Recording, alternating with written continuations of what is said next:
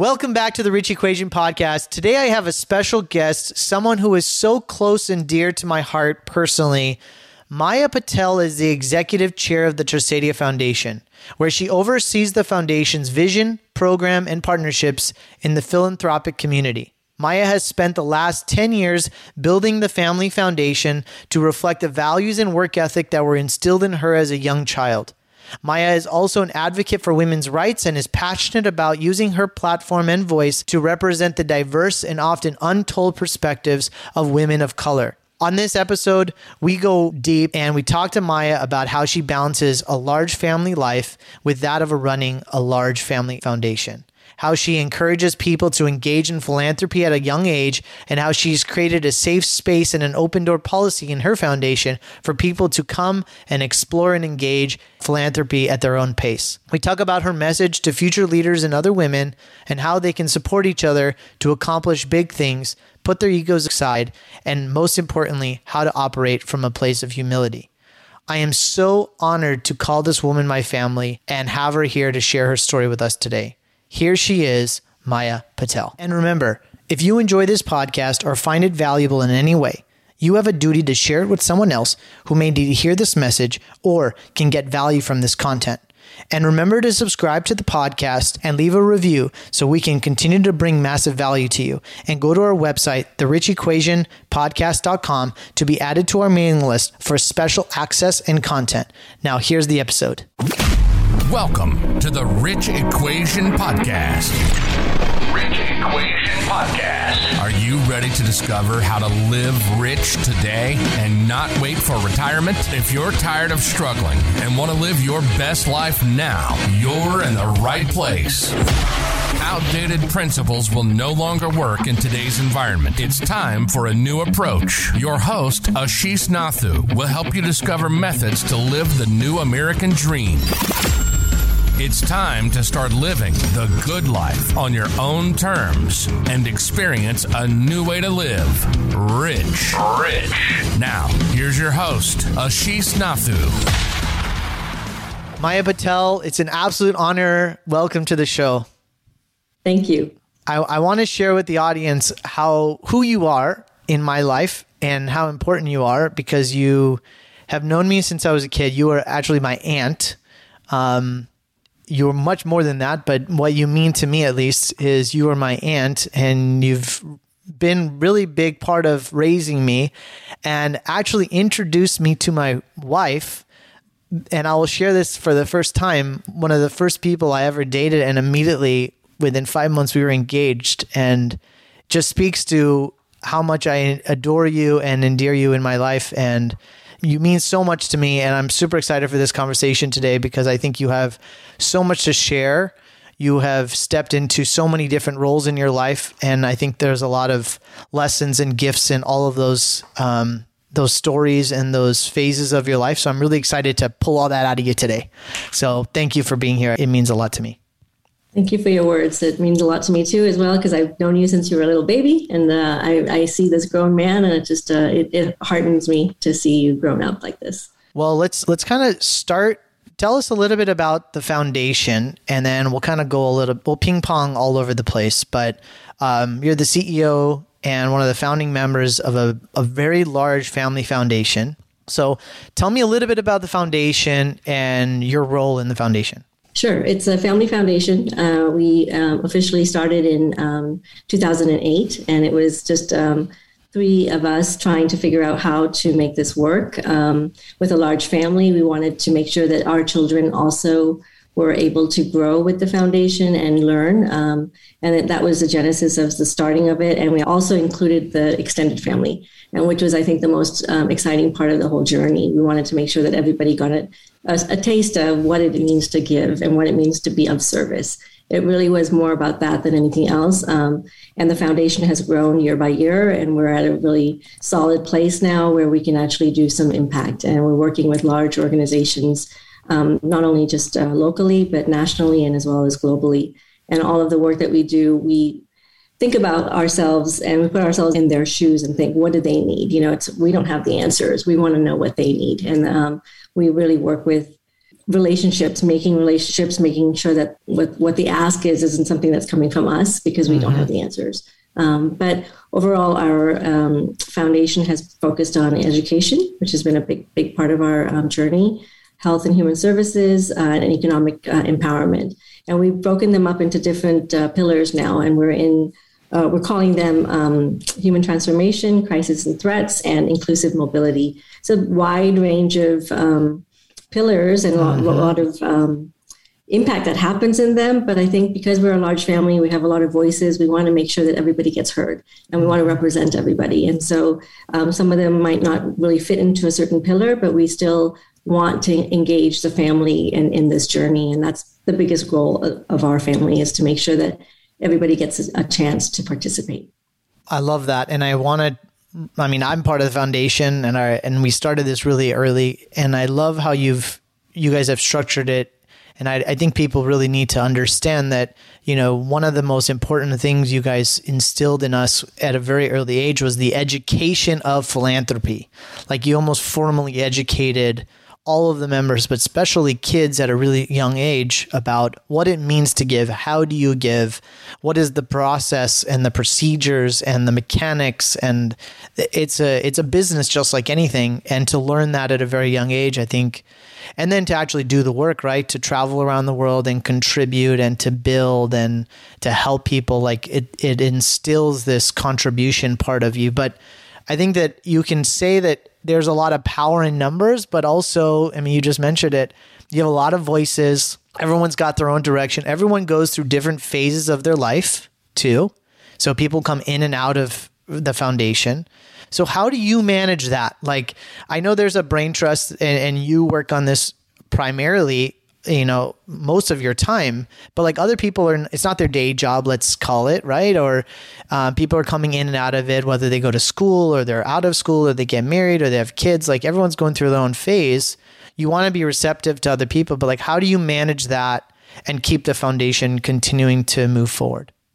I think we've seen a lot of cycles. We've been doing this for 10 years, and we see that there were kids that were, in middle school, and then they transitioned to high school, and some were in college and got married. So we have an open door policy. We leave our doors open, and we engage with the children or adults as needed.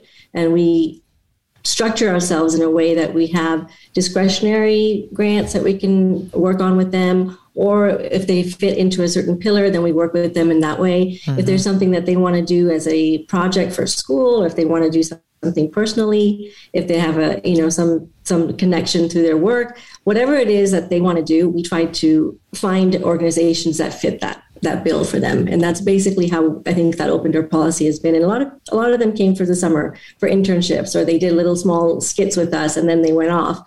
But I think those seeds that we had sown early on really fructify later in life. You won't really see them now. You'll see them later. And I think that's the beauty of the whole process. It's not something that you have to have today. I think in one active service, one trip that we took to Cambodia or to India or to Costa Rica, it can be really meaningful. It doesn't have to happen at that moment. Mm-hmm. But I think years later, you can experience and go back and have that thought that, I did this. Mm-hmm. This was something I did with my family, or I met these amazing people while we were there. And those small experiences build up to a larger process. And I think that's where the beauty is. So open door policy, leave it open whenever when they're ready, we're ready. And we have a team now that kind of manages the day to day and making sure that we're getting our work done. We still have to do all of the work. That doesn't ever stop, but family engagement is a part of the whole equation. Mm-hmm. And we put a lot of time and effort behind that. And we're hoping this year that we might be able to plan another trip, which would be a nice surprise, because that's been a long time in coming, and COVID is like kind of just shut us down. But so we don't want to ever stop that. I think the momentum, the love and the care that we take in bringing all of our children and our, nieces, nephews, everybody to come together is so important for us that we don't want to lose that thread. And it does ebb and flow as people are transitioning through life. I love that. You have to have a lot of grace and create a lot of space and a lot of patience for that process, right? Because, they're not employees, but you want the best for them, and you want everyone to learn and participate in this journey. and experience that in their life, but like you still have a foundation that you have to run and you have to get things done and you have to, allocate funds and help people. And like, there's real work to be done too. So yeah, I just want to commend you on how you manage that. I've always thought about you as my aunt and not that you weren't before, right? But like, I've always looked up to you as my aunt or aunt of my cousins or my sisters, but you've taken on this like leadership role in the business. Tell me about that journey for you and what have you learned in stepping into that role? Was that something that like you were just called to do? Was it something that just fell in your lap and you had no choice but to deal with it? Like, tell me about how that happened. And then also like your journey of what are the lessons you learned and what are some of the challenges that you had to overcome? Sure. Yeah.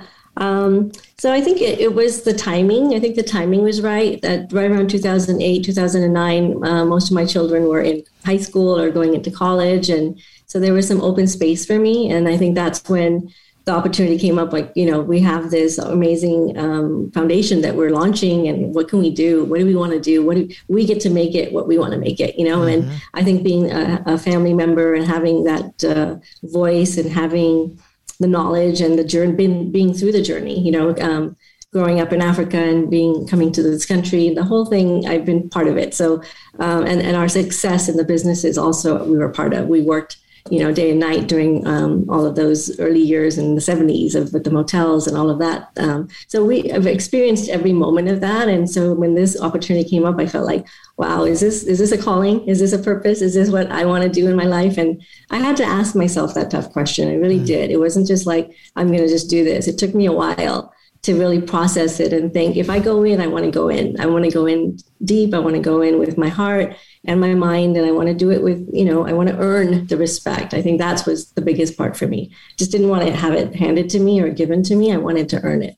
And so I dived in. I went to the conferences. I did all the calls and just learned, kept absorbing as much as I could. And those are the things that I feel like were so powerful for me, and that's where I realized that this is my passion. This is something that I really want to do. And it wasn't so much about the giving back, but the opportunity, the opportunity to lean into something that I, as a woman, as an Indian woman, can step up and be proud of and see and be seen, because a lot of our culture, the men are usually the ones that kind of are up there and represented really well. Women sometimes don't get represented that well. And I felt like a mother of 4 children, 4 girls, I needed to do something. And so this was my moment to like, okay, I can do this. I can have my family and I can, run the foundation and I can also do everything else. And, and I did, and I think that's such a wonderful feeling to be able to say that today, 10 years later. You're like, oh, wow, I actually, you should be proud. Yeah.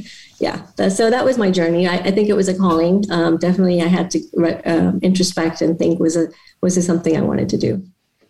As you stepped into that leadership role though, like, were there things that you were blindsided about, things that were more difficult than you expected?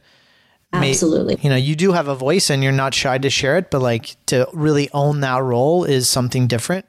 Yeah, I think it was a lot of self-confidence issues first off, just learning to be okay in my own skin, being able to speak on panel. There was a lot of learnings that had to happen, right? And I'm coming from a place that I've never done this before, so I had no idea. Had to learn the language, had to learn so many things that I didn't understand. I didn't even know how to say philanthropy at that time. Like, what is that word? Like, what does it mean? It was such a like you're being plucked out of this world and you're getting put into that different place that was so new to me. But I was up for it, I just went for it.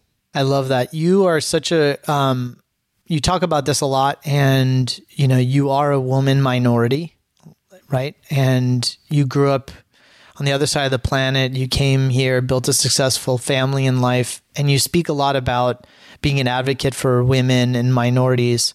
What is your hope that your voice and the work that you do has for women and minorities? I think, just being acknowledged is one of the first things that I think acknowledgement of any human is the first thing that I feel like needs to happen. It doesn't happen enough where you don't get seen, and there's ways that we can change that, and see that where are we coming from? Like, I always look at myself as like, where's my heart? Is my heart in this? Am I thinking with my head or am I thinking with my heart? And, women tend to be able to do many things, and they are multitaskers and they take on the world. that's just, I don't know how it happens. The future is female. Yeah, that's our world. We live in it and we're okay with it. That's right. But sometimes you need some reassurance and you need a support system and you need other women to support you. I think that's the number one thing that I've learned, is that if it's not the men that are sometimes in the way, it's the women. And if we overcome that, then I think like my sister, my aunt, my niece, whoever, my friend, come together, because I don't want to step over you to get somewhere. I want to be with you. I think that's where the collaborations and coming together, cooperating together and working together makes it so much easier. Take the competition out of the room, because, we're all in it together. We all want to get somewhere. We in my world want to make the world a better place. And so that was really easy. I think that's maybe only possible in the world that I live in, because, we don't have to go and pitch anything or earn that dollar. We're blessed to have something to give back, right? So I don't live in a competitive field. I work in a different area than most entrepreneurs or business people work in. I also feel like your upbringing and your humility allows you to be really successful in your role. Like, where you have such an extreme amount of humility. Like, where does that come from? I don't know.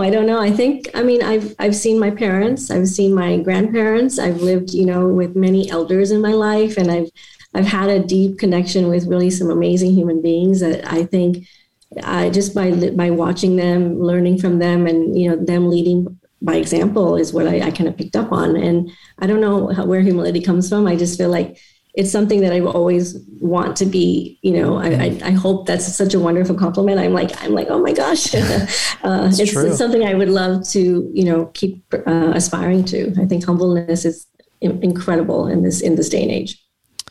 And you manage a big household. You got grandparents, you have a husband, you have the kids are grown now, but like, you still are a mother of 4 daughters. You run a large family foundation. Like, how do you manage it all? What is your secret to success in managing all of it at the same exact time and keeping it all together, really? Yeah, I think balance. I think I'm terrible. I'm not a good organizer. I'm always looking for planners. Like, how do I figure this out? Somebody help me. But it's just, every morning I wake up, what's my intention? What do I need to do? And I first say a prayer, and that prayer is my intention for the day. And if that's my clarity, I am clear from that moment on that I step out of my bed. And once I'm out, then I'm okay, I'm ready. What do I need to tackle today?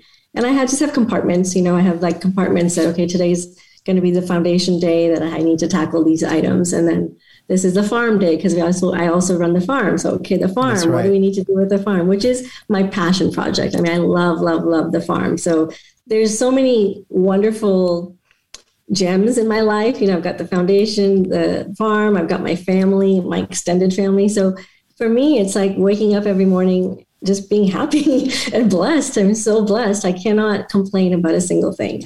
If I ever complain, I'm not happy. It's like something, I'm like, something's wrong with you, Maya. What are you doing? I have to check myself because I don't have anything that I can complain about. That's so beautiful. I often go to you for parenting advice, and I'm fathering, or I'm trying to parent 2 young, rambunctious little kids. But you've raised 4 beautiful girls so effortlessly. What are some of the most important lessons as you look back at raising all your children, and they are now old and have left the nest? But like, generally speaking, what are some of the biggest lessons that you learned in raising independent, strong women? I think, I definitely did not have the answers. I did not know what I was doing, always scared to death. Am I doing the right thing? And am I a good mother? Questioning, asking, learning, reading, completely like vulnerable all the time. I was never comfortable. I was always scared, like, okay, did I do the right thing? And my children had a lot of health issues throughout their, growing up years. And so it was very difficult for me. I was always consumed by whatever they were going through. And so was I actually giving them what they needed? Was I being authentic to them? Was always a question. But then I left it, at some point I was like, okay, this is the best I can do. I'm giving it my all. I don't have anything left. This is it, Right. And after that I left it and things worked out, and my faith, really, my spiritual faith helped me the most, because then it separates me from taking all that responsibility and just letting nature take its course with them. And I love that. I think children are so intuitive and they already have everything that they need. They just need a support system, and I think that's what we, as a family, I had a really great support system, and all of them helped me raise the children. It wasn't just me or Sunil, it was all of us that were there for them. And that is beautiful. I think that's what give them the confidence. That's what gives them the ability to get up and go and know that there's, if they fall back, there's always somebody that's going to help them through it, and that's the extended family. That's everybody, all of us around each other can lean on each other. Where else can you get that? So I feel that the biggest blessing in my life has been my family. I look at them as my mentors and my saviors. If somebody is sort of new to philanthropy, and I think that, the philanthropy world is sort of a ecosystem that most people engage with at the later part of their career or their life, right? Just based on like socioeconomics, like how people work most of their life, and then they're like, okay, now I want to give back, right? But I think if you could interlace that more in your everyday or every month or what have you in your life, like what are some really simple, easy ways to engage in philanthropy for people who don't have a family foundation or people who don't really know where to go? What are some really easy steps to, engage that part of your life? Yeah, I think that's a great question. There's so many simple things that we can do. And it's one quick note was when the children were growing up, we used to take them to these, forums and things like that. And they were talking amongst different peers. And they always said, like, we don't have any money to give, we don't have any money, but, I can give my time. I can give I can make a really special something for you. Or like, it was very innocent, but very like simple things that really made us realize that it's not about the money. It's really never is about the money. It's about your heart and giving, right? Like an act of service. Exactly.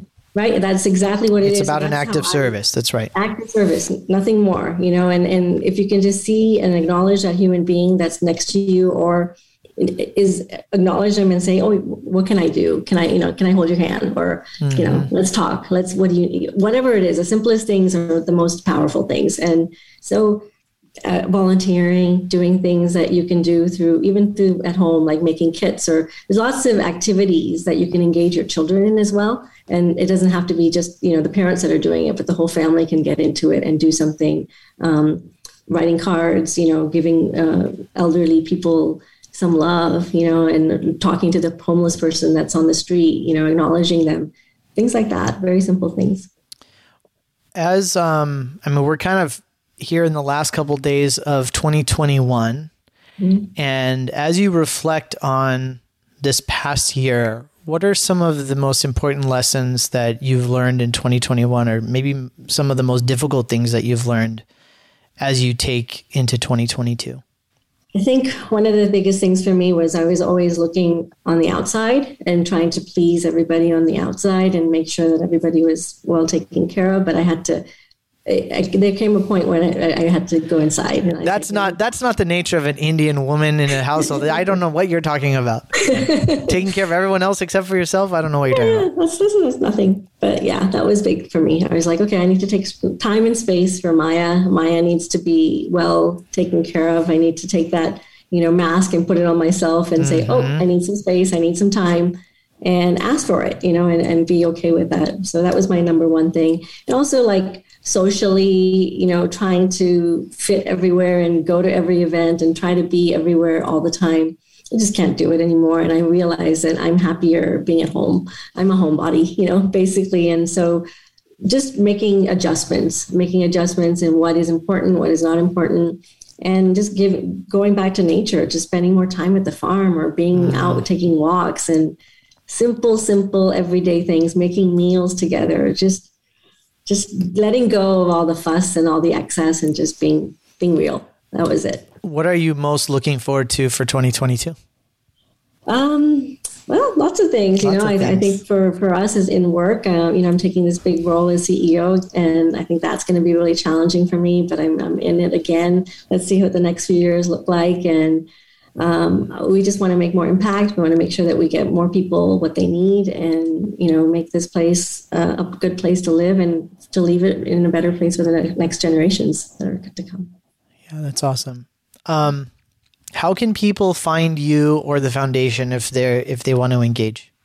I think we have a Instagram page.